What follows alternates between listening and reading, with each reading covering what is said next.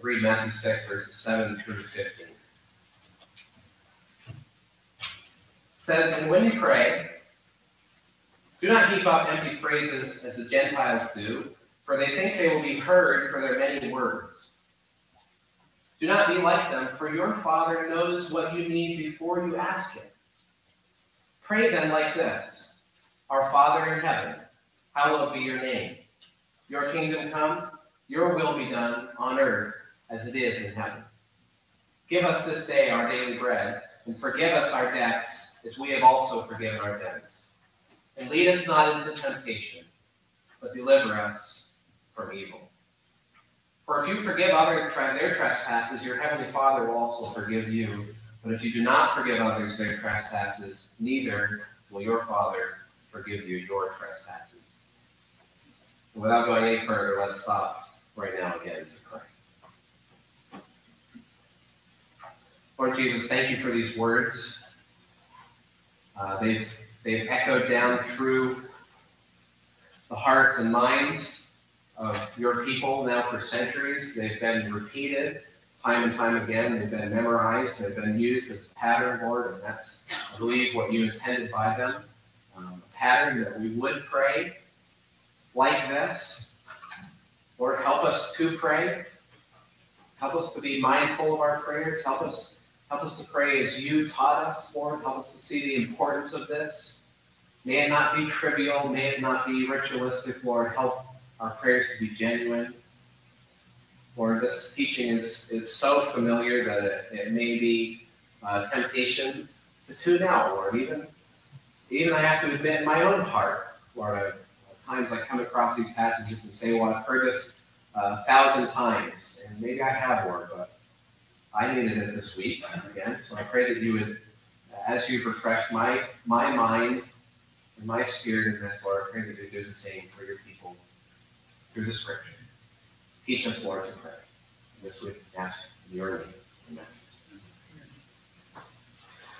Well, as we began Matthew 6, we started to really probe into what I took as the main question of Jesus' teaching here in Matthew 6, and that is this. We summarized it with this. Why do we do what we do? Why do we do what we do?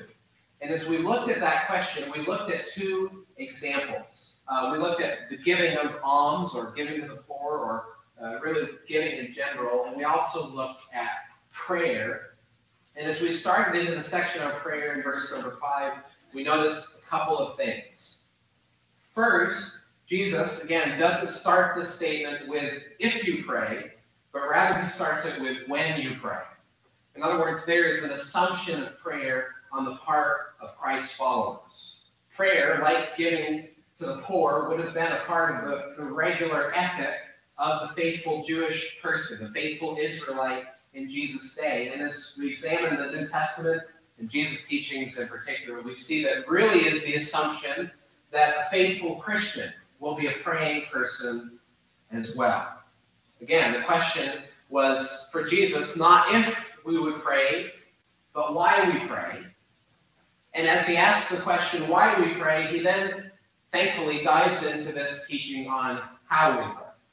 So it's not if we pray, but why we pray and how we pray. And the why is important. Again, a little bit of review, but if the reason that we do any of these things is ever so that we may be seen by others, then we've missed it. Jesus several times uses the word hypocrite, which again, it literally means a play actor or a stage actor.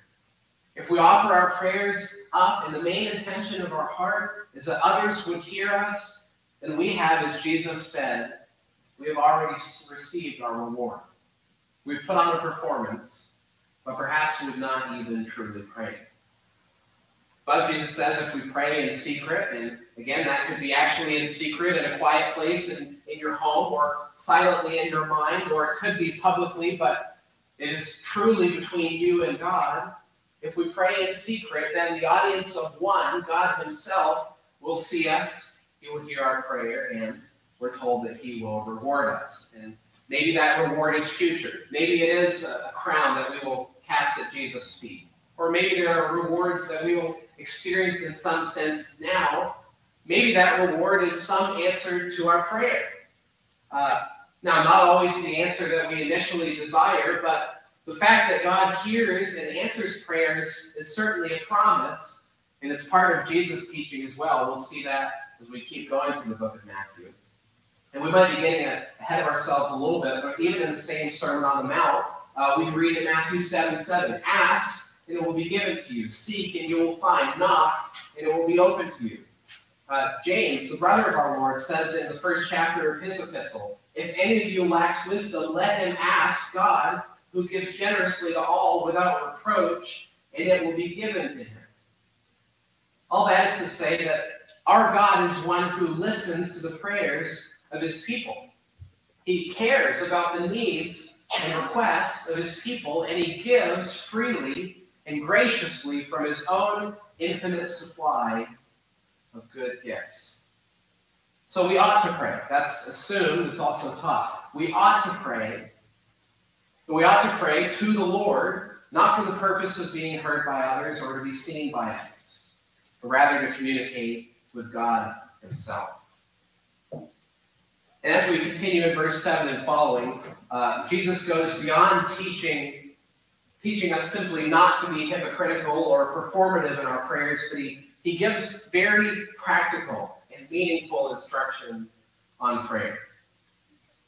Now, before we go any further, I want to preface this message by saying this.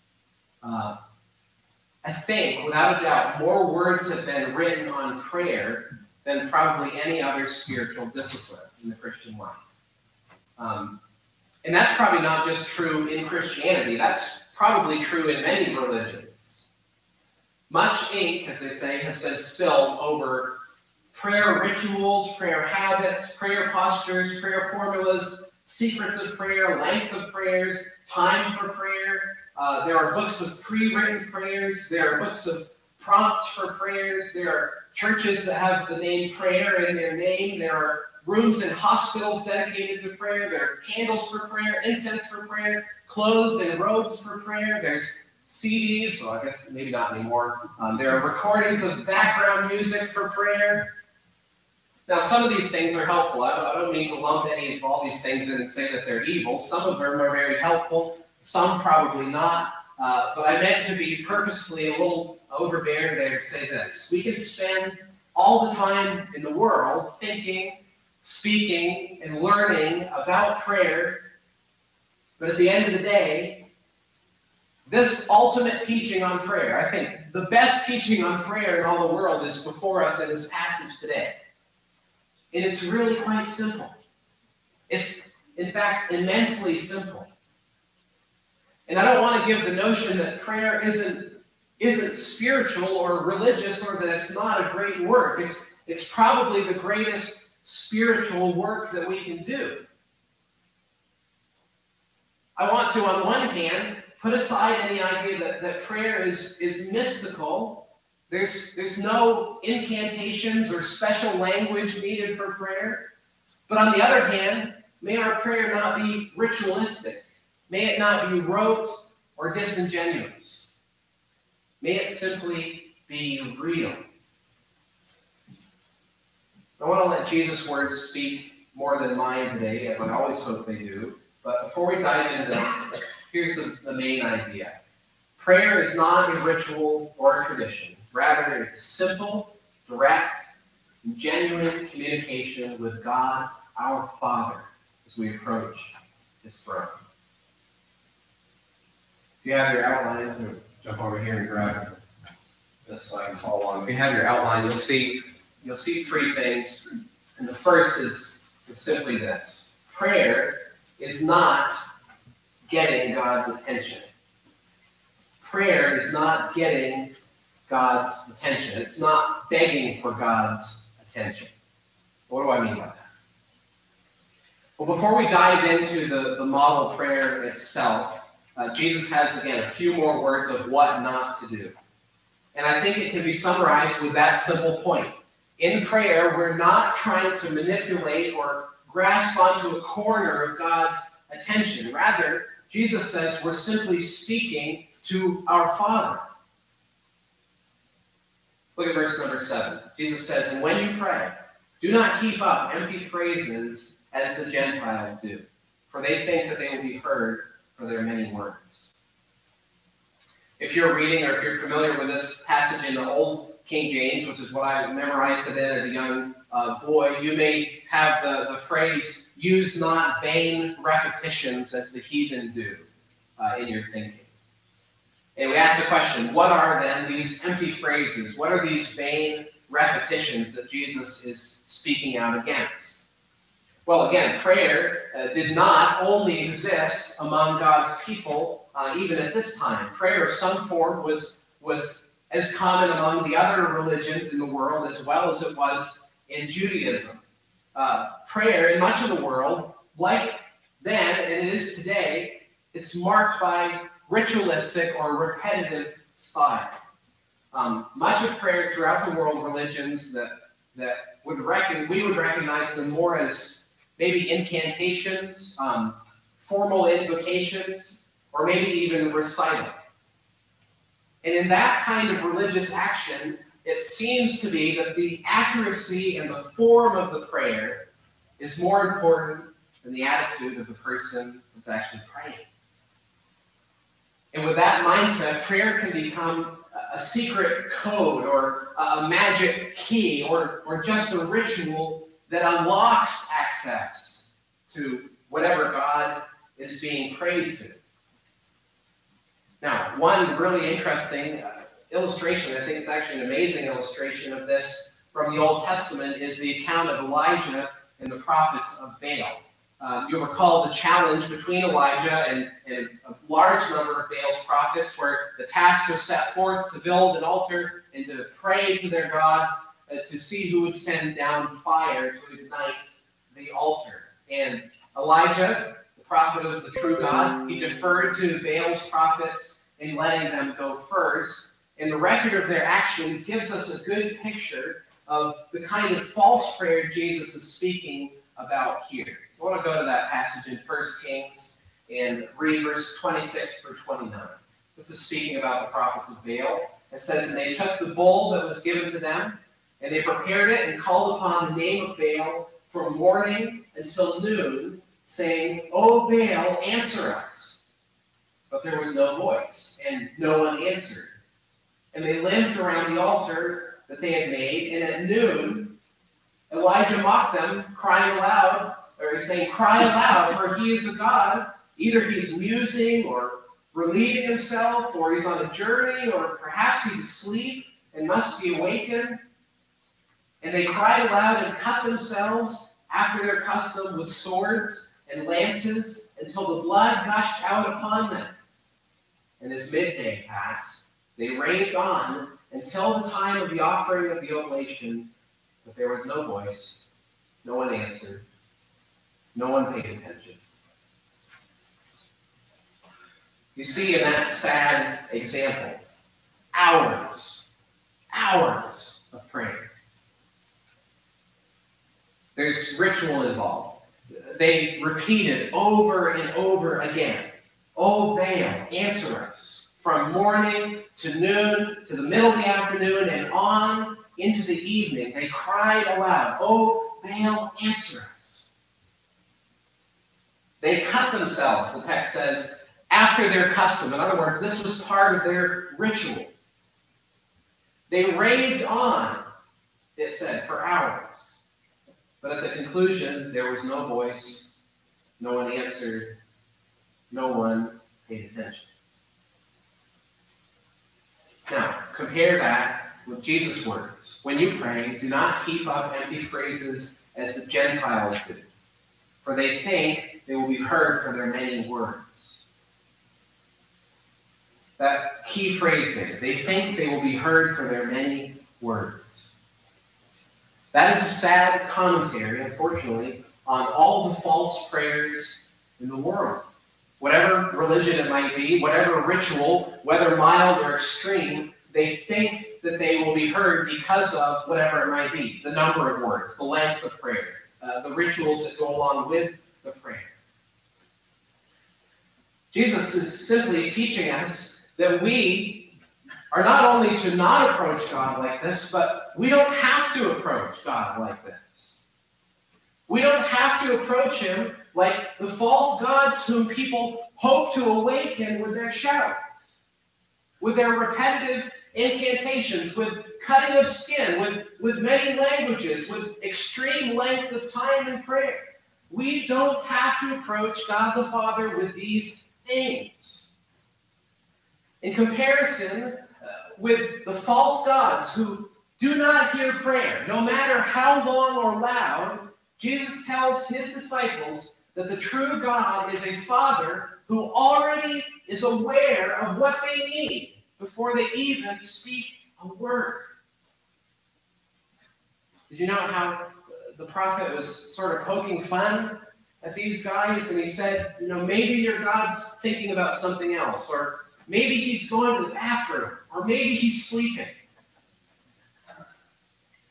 Listen, silly and funny as that may be, that's just a metaphor for the emptiness in all of that prayer and ritual.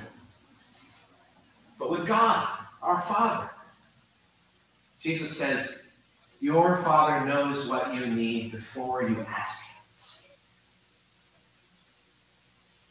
Prayer, then, is not getting God's attention so that we can inform him of our difficulties or of our needs.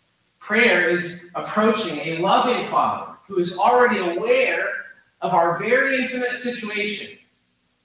And instead of informing him about it, we cast ourselves upon his kindness, upon his mercy, upon his care.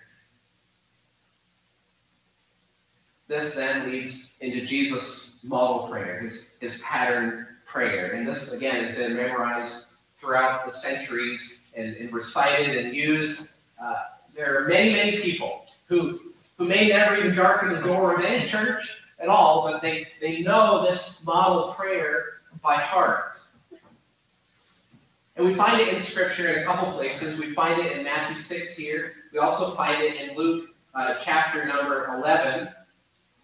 And it's a little bit different in Luke chapter 11, but not a whole lot. It seems like it was a different occasion, but it's the same teaching that Jesus gives. Perhaps that tells us that he repeated his teaching more than one time. But in Luke 11, it reads like this. Now Jesus was praying in a certain place, and when he finished, one of his disciples said to him, Lord, teach us to pray, as John taught his disciples.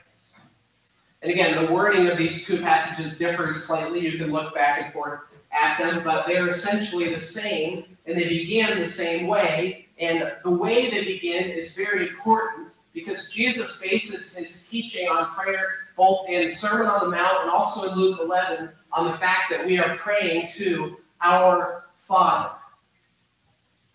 That we are praying to our Father. I want to jump to Luke 11 and read a passage, verses 11 through 13.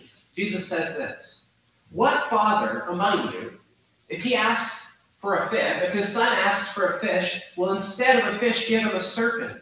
Or if he asks for an egg, will give him a scorpion?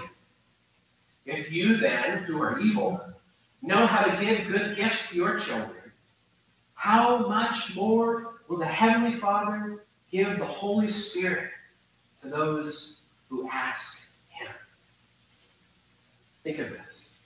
When we pray, we are praying to our Father, which leads to that second main point. Prayer is not begging for God's attention.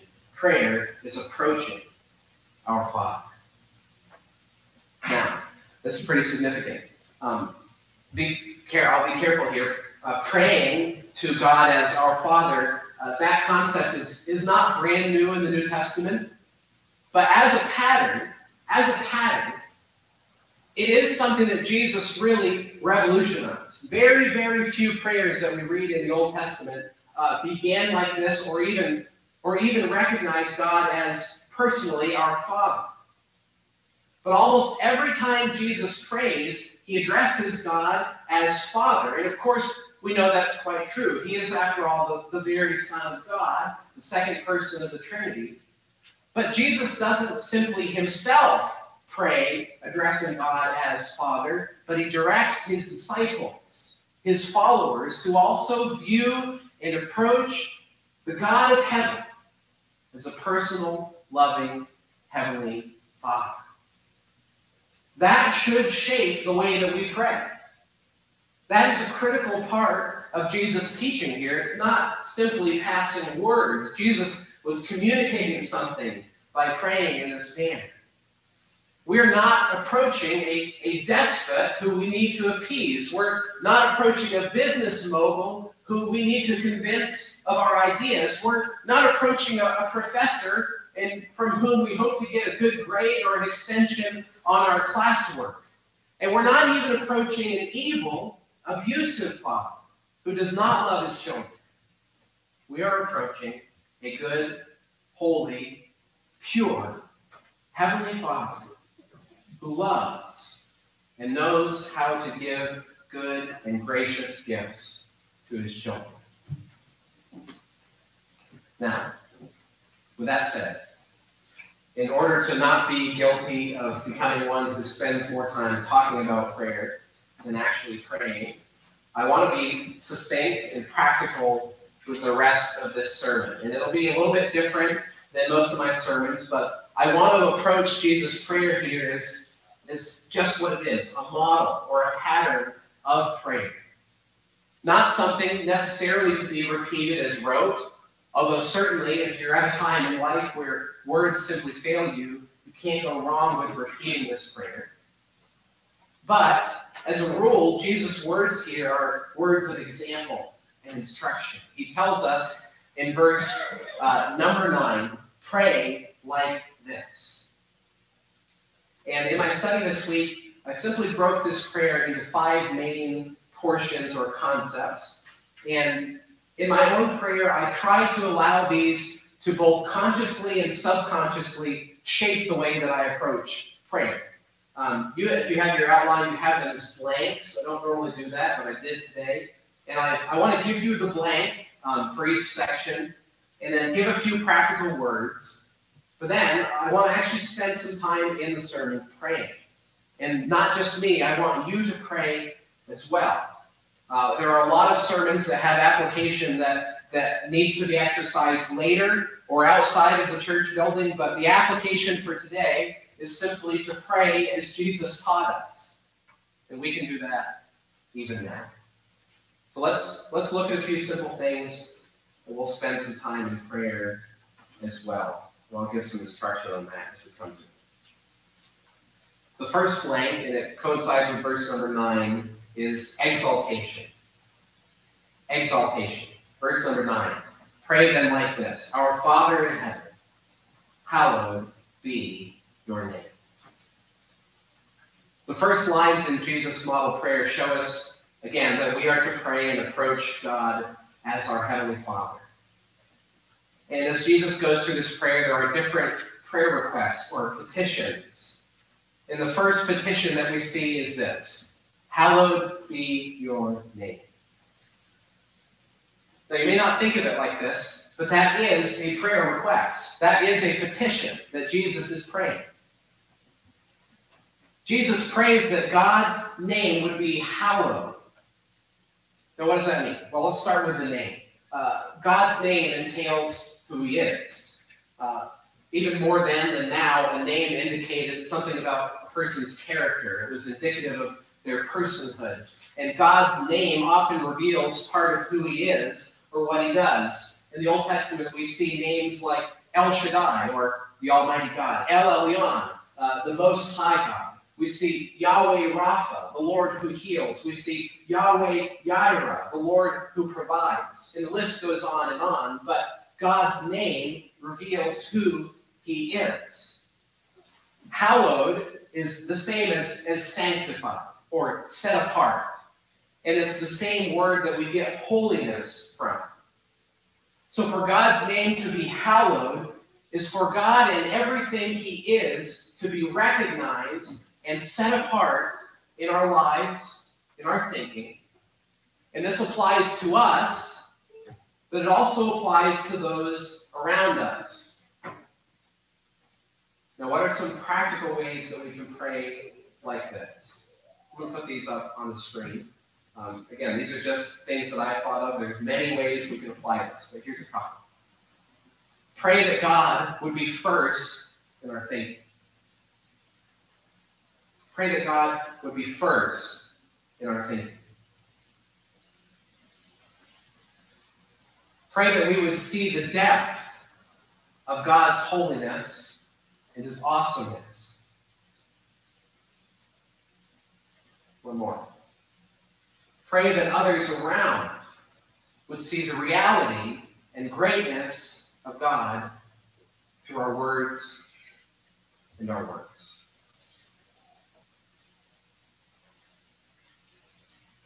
Pray then like this: Our Father in heaven, hallowed be your name. So here's what I want to do. It's a little different. There may be some awkward silence, and that's fine. But I want to give a minute for a silent prayer. And I would like you, this is not a command, it's a request, I would like you to pray silently. This is not a class exercise, it's just a time to pray. And pray after these things. And then after about a minute, this time around, I will pray as well, and then we'll move on to the next one. And in subsequent ones, I'm going to call on some of the men in the church to pray as well. So let's take a moment and pray like this: Our Father in heaven, hallowed be your name.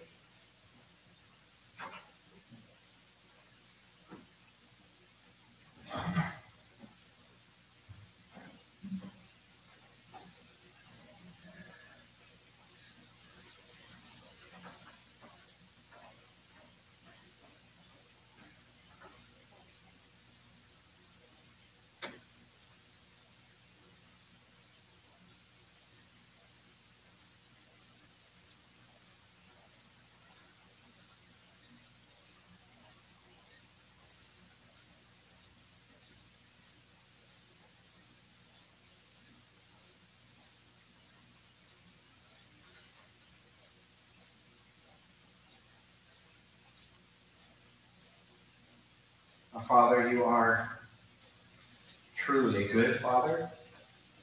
You're loving. And as your Son, Jesus Christ, taught us, oh God, we pray that your name, that who you are, your character, your greatness, your majesty, would be set apart, that it would be seen as holy, that it would be seen as different, that it would be noticeable. Personally, Lord, I pray in my life that in my thinking, as I process daily tasks, Lord, that your greatness, that your holiness would hover over everything else I think about. It would temper my thoughts, my emotions, and my actions. Lord, I pray for our church, that among the people of Iowa Baptist Church, that your name would be seen as holy, that you, God, would be preeminent. And Lord, I pray for our community. For there are many in our community who do not recognize the holiness, the greatness of your name. And I pray, Lord, through our actions and through our words, as we follow Jesus in this world, that the renown of God's name, of your name, that it would go forth, and that you would be seen for who you truly are, even in our midst. Pray this in Jesus' name.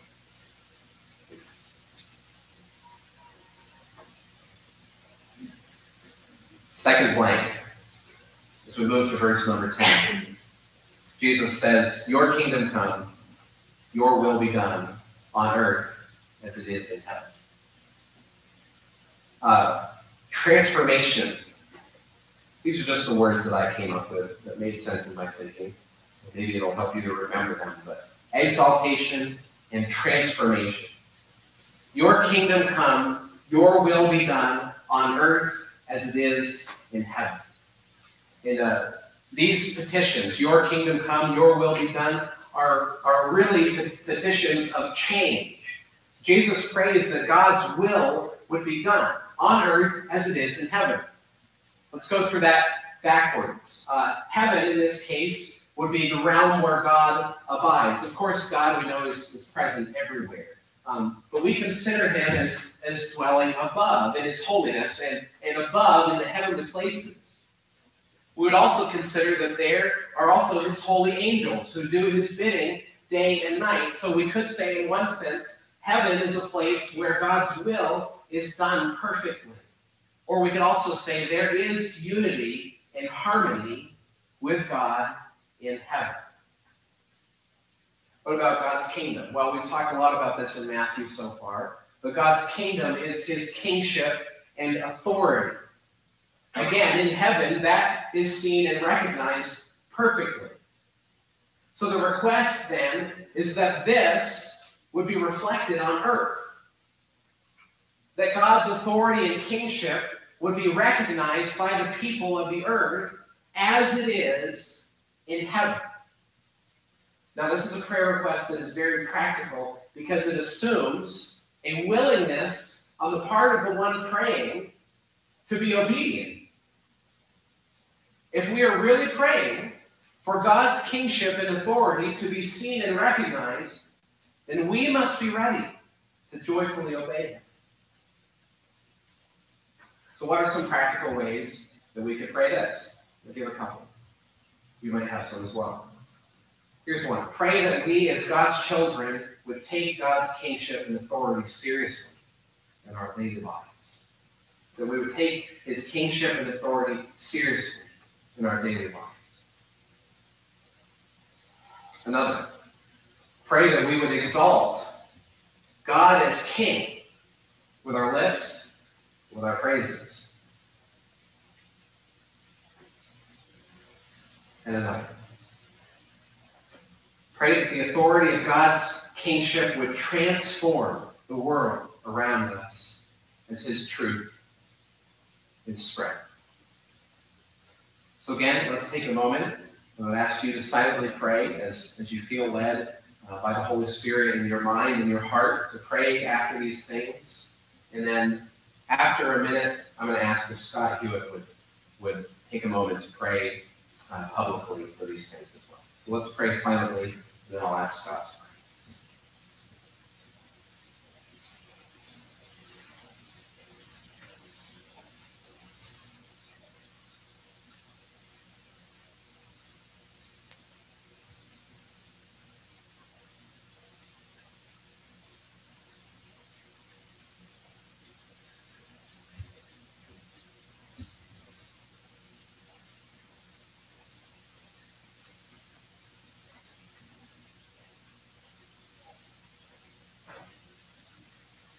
Lord, we do pray for this. When we see in Scripture descriptions of your kingdom, it is good. There is peace, there's health, there's wholeness, there's life, there's light. We do desire this. May your kingdom come. Help us to want it. Sometimes we settle for lesser things. We love our sin. We love our darkness. Change our hearts, Lord. Help us to truly want your kingdom and your will to be done. But even when we don't, when we make the decision now, may it come anyways, Lord. May you do the good. May your kingdom come.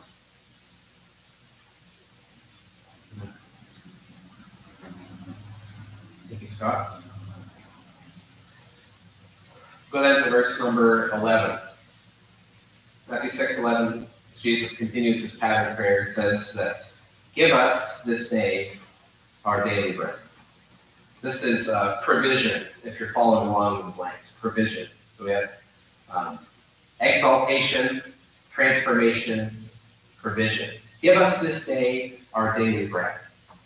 If you notice, the first couple verses and the first few petitions have really been Godward, that he would be hallowed and exalted, that his kingship and authority would be seen and recognized. And I think as a pattern, as a rule, that it's important that our prayers be Godward in focus. In fact, he is the true agent of change and transformation. He's the one that we're coming to with our requests after all. But Jesus does move on, and he also teaches that prayer is also very personal and very real. And by real, it's real in the sense of touching our everyday needs. He says, pray like this: give us this day our daily bread. And that petition doesn't need a lot of explanation. Bread is food. Food, perhaps a picture of sustenance and provision. Now, notice the humility of the prayer. Jesus says, ask for this day's bread. Now, I don't know about you, but my mind immediately went back to the story of the Exodus, where the children of Israel who were wandering in the wilderness were to gather one day's manna. 1 day for it, and 2 as they approached the Sabbath. And sort of like that, Jesus teaches us that we are to pray and humbly ask God to sustain us with this day's bread. Tomorrow will bring what tomorrow will bring. In fact, Jesus will talk about that later in this passage as he addresses the subject of worry. But tomorrow will bring what tomorrow will bring. But today, we pray, Lord, give us what we need. The humility of this request is also really practical as well, because praying like this negates any greed or selfishness. Now, what are some practical ways that we can pray like this? You could pray like this. Pray that you would always look to God for your provision and not become self-reliant. That you would always look to God for provision and not become self-reliant. Pray that God would give you peace about tomorrow's worries and contentment with today's provision. Or maybe like this. Pray that God would supply these daily needs for others who you know are in need, and grant you the grace to give out of your abundance. So it's a request for provision. So again, I ask you to take a moment to pray silently in your mind, in your heart, and after a moment, I'll ask if Sean Barrows would pray publicly after this one. Let's pray.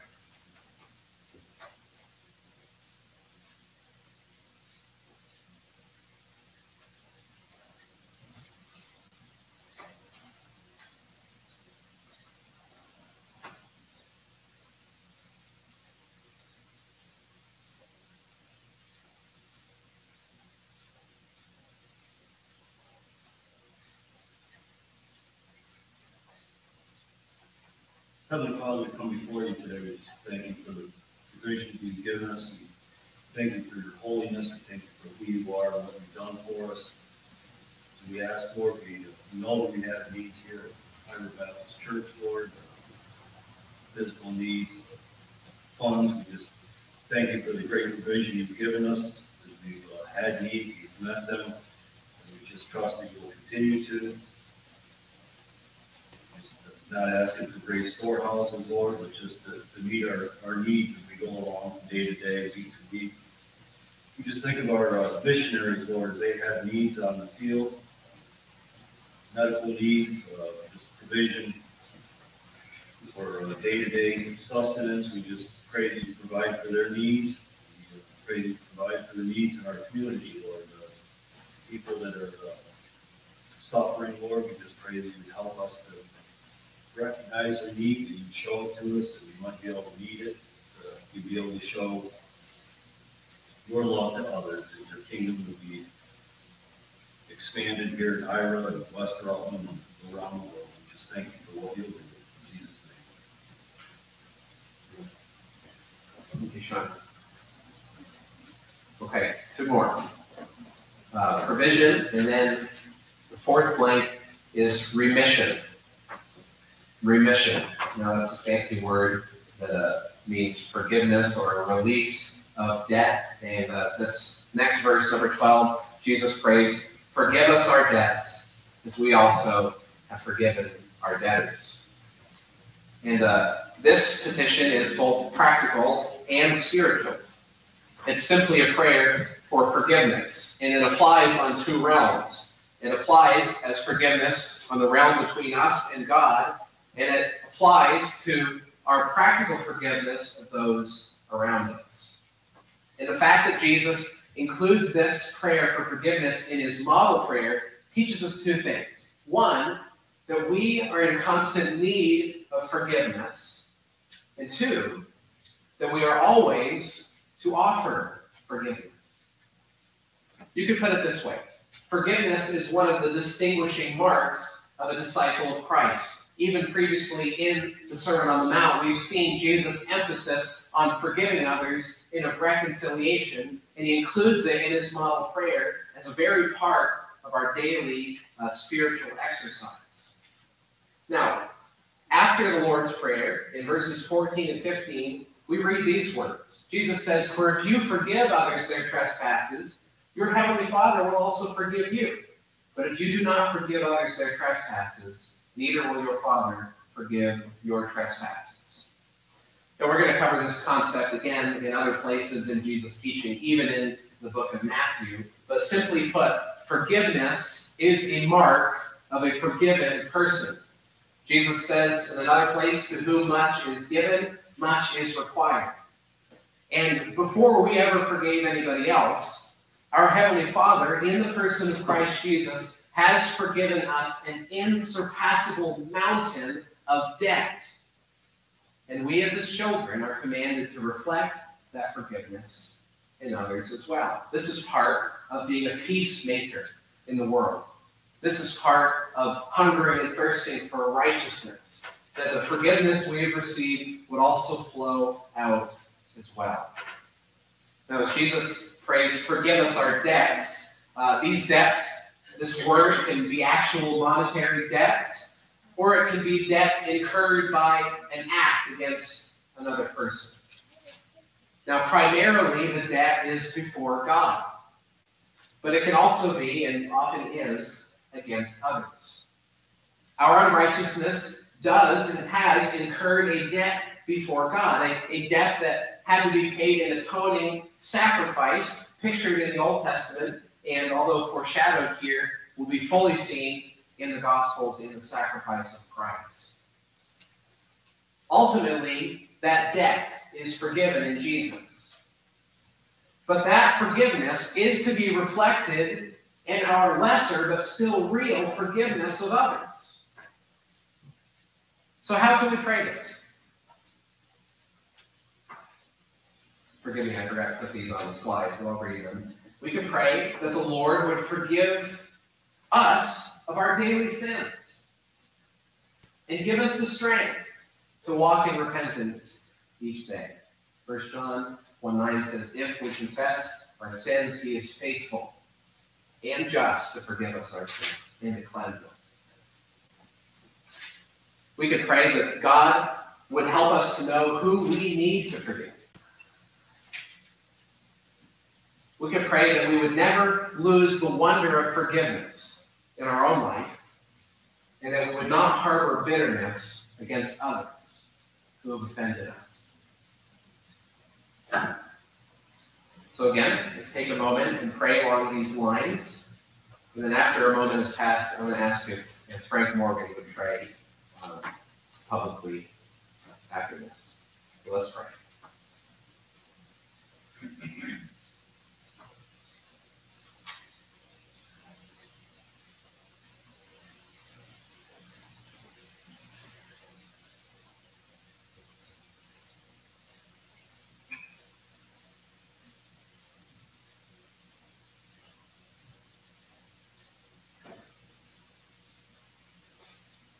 Heavenly Father, we do thank you for the wonder of your forgiveness.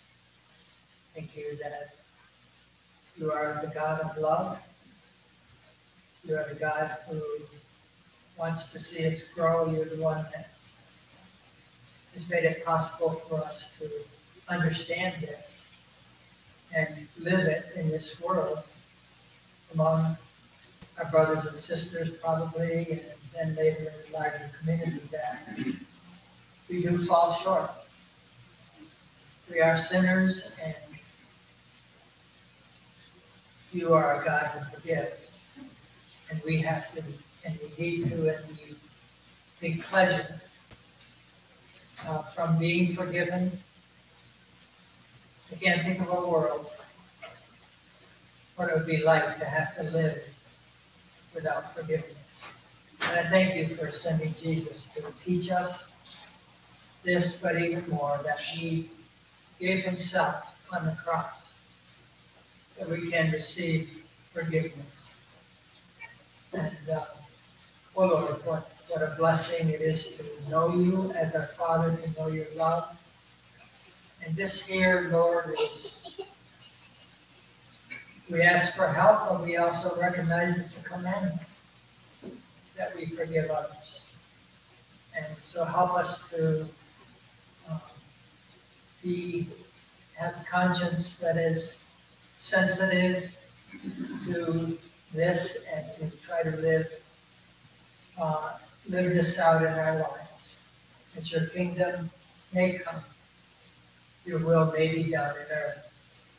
We thank you again in Jesus' name. Amen. We'll come to verse number 13. In the last petitions that Jesus prays in his model prayer, read like this. Prays, lead us not into temptation, but deliver us from evil. The last blank I've given you here is salvation. Salvation. And salvation in this sense, it's not just speaking of ultimate salvation in terms of our eternal salvation, but really our daily salvation. We'll read a scripture from Philippians 2.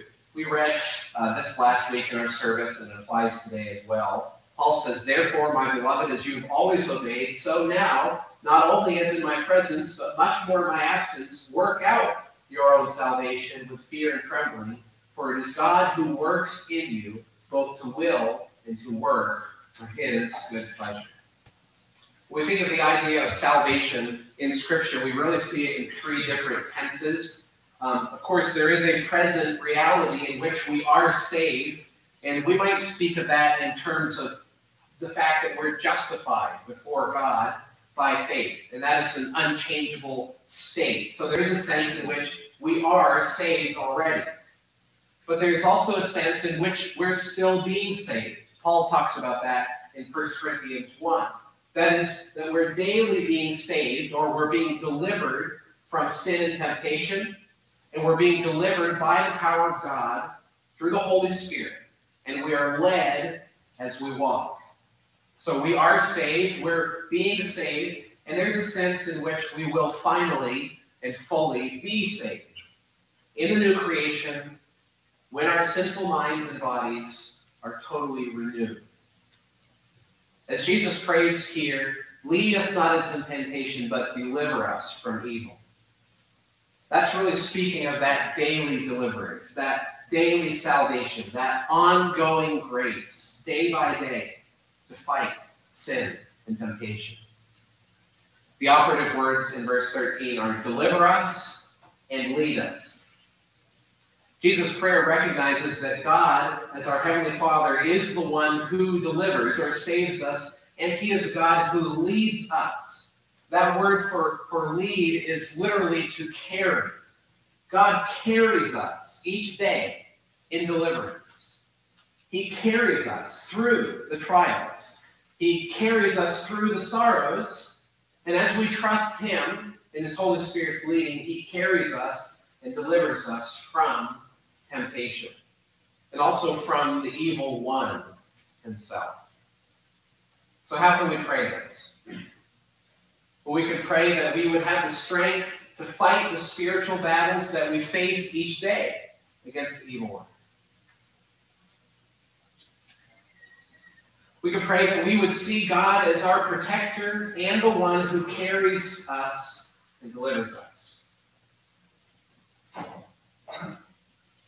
And maybe most importantly, we can pray, and you can pray, that God would deliver you from specific, besetting sins that you know, that you struggle with.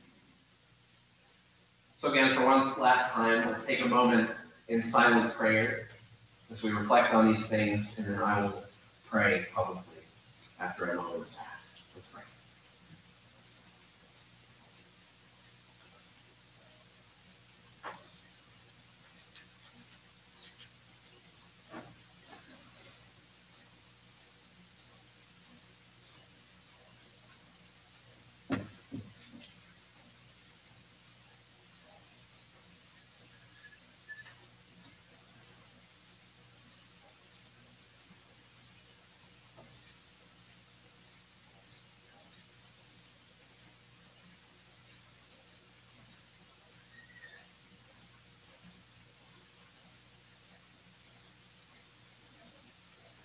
Our Heavenly Father, the battles that we face are very real. Oh God, even the Lord Jesus faced the battles of temptation in a very real sense. And you, Jesus, you fell back on the scripture and prayer in your temptation. And you teach us, Lord, to do the same. So Father, as we walk day by day, may we be comforted with the fact that you've given us your Holy Spirit to lead us, to guide us. May we be comforted by the fact that you are our salvation, ultimately, but also day by day, Lord, you deliver us. Lord, even this morning, I know that you have delivered me from the temptation of worry, of doubt, of dread in some sense. Lord, you know these things. I know your deliverance is very real. I also know my temptation is very real. I face it daily. Yet, God, we can approach your throne. I can approach your throne at any moment. That you would deliver us, deliver me. Lord, we know that you carry us, and you do not carry us into evil, into temptation, Lord. You carry us through it, and you allow trials, and you bring tests, Lord, but you yourself, Lord, you do not tempt us. Rather, you carry us and deliver us through and out of these things as we trust you. And we pray this, Lord, for our daily lives. I pray this for our church. Lord, whatever somebody may be struggling with, even in this moment, if there's a nagging, besetting sin that just wants to creep back up, Lord, even right now in their thinking, Lord, would you deliver this person from the evil one in that regard? You are powerful, God. You save us. We trust in you. Thank you, Lord. Thank you, Jesus, for these words. In your name we pray. Amen. Again, the application of this is simple. Pray like this. Not just the way that Scott or Frank or Sean or myself prayed, and not even just with the exact words that Jesus prayed here, but pray like this as a pattern. Pray knowing that God is your heavenly Father who sees and cares and loves. Pray that knowing that he answers your prayer. Pray knowing that he provides for our needs, that he forgives us of our sins, and that he leads us and delivers us day by day. Pray like this for yourself. Pray like this for your brothers and sisters, please. Pray like this for your pastor, for your elders, for your deacons. Pray like this for your children. Pray like this for your neighbors. Pray like this, as we've seen even today, for the missionaries that we support across the world. Pray like this for the leaders in our nation. Pray like this for all, but most importantly, pray. Pray. One last thing before we're done. And that is simply this. Prayer is to be reflected in our lives. We've already noticed verses 14 and 15, how Jesus really tied forgiveness, the reality of forgiveness, to it being real in our lives. Our obedience is imperative there. And that's one example. It's perhaps the most important example because Jesus used it.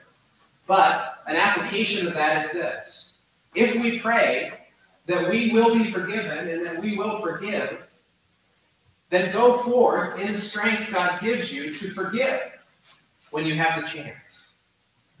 And we can apply that further. If you pray for reconciliation with a brother or a sister, then as much as it depends on you, work for the peace between you and that brother. If you pray for an opportunity to spread God's word, his truth, his glory, then when that opportunity comes, take it.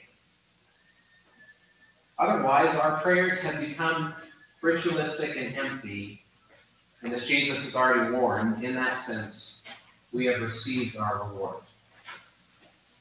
Brothers and sisters, may we pray as Jesus taught us. May we see the reality of prayer in our lives. And may we know the reality of our Heavenly Father who hears and answers prayer.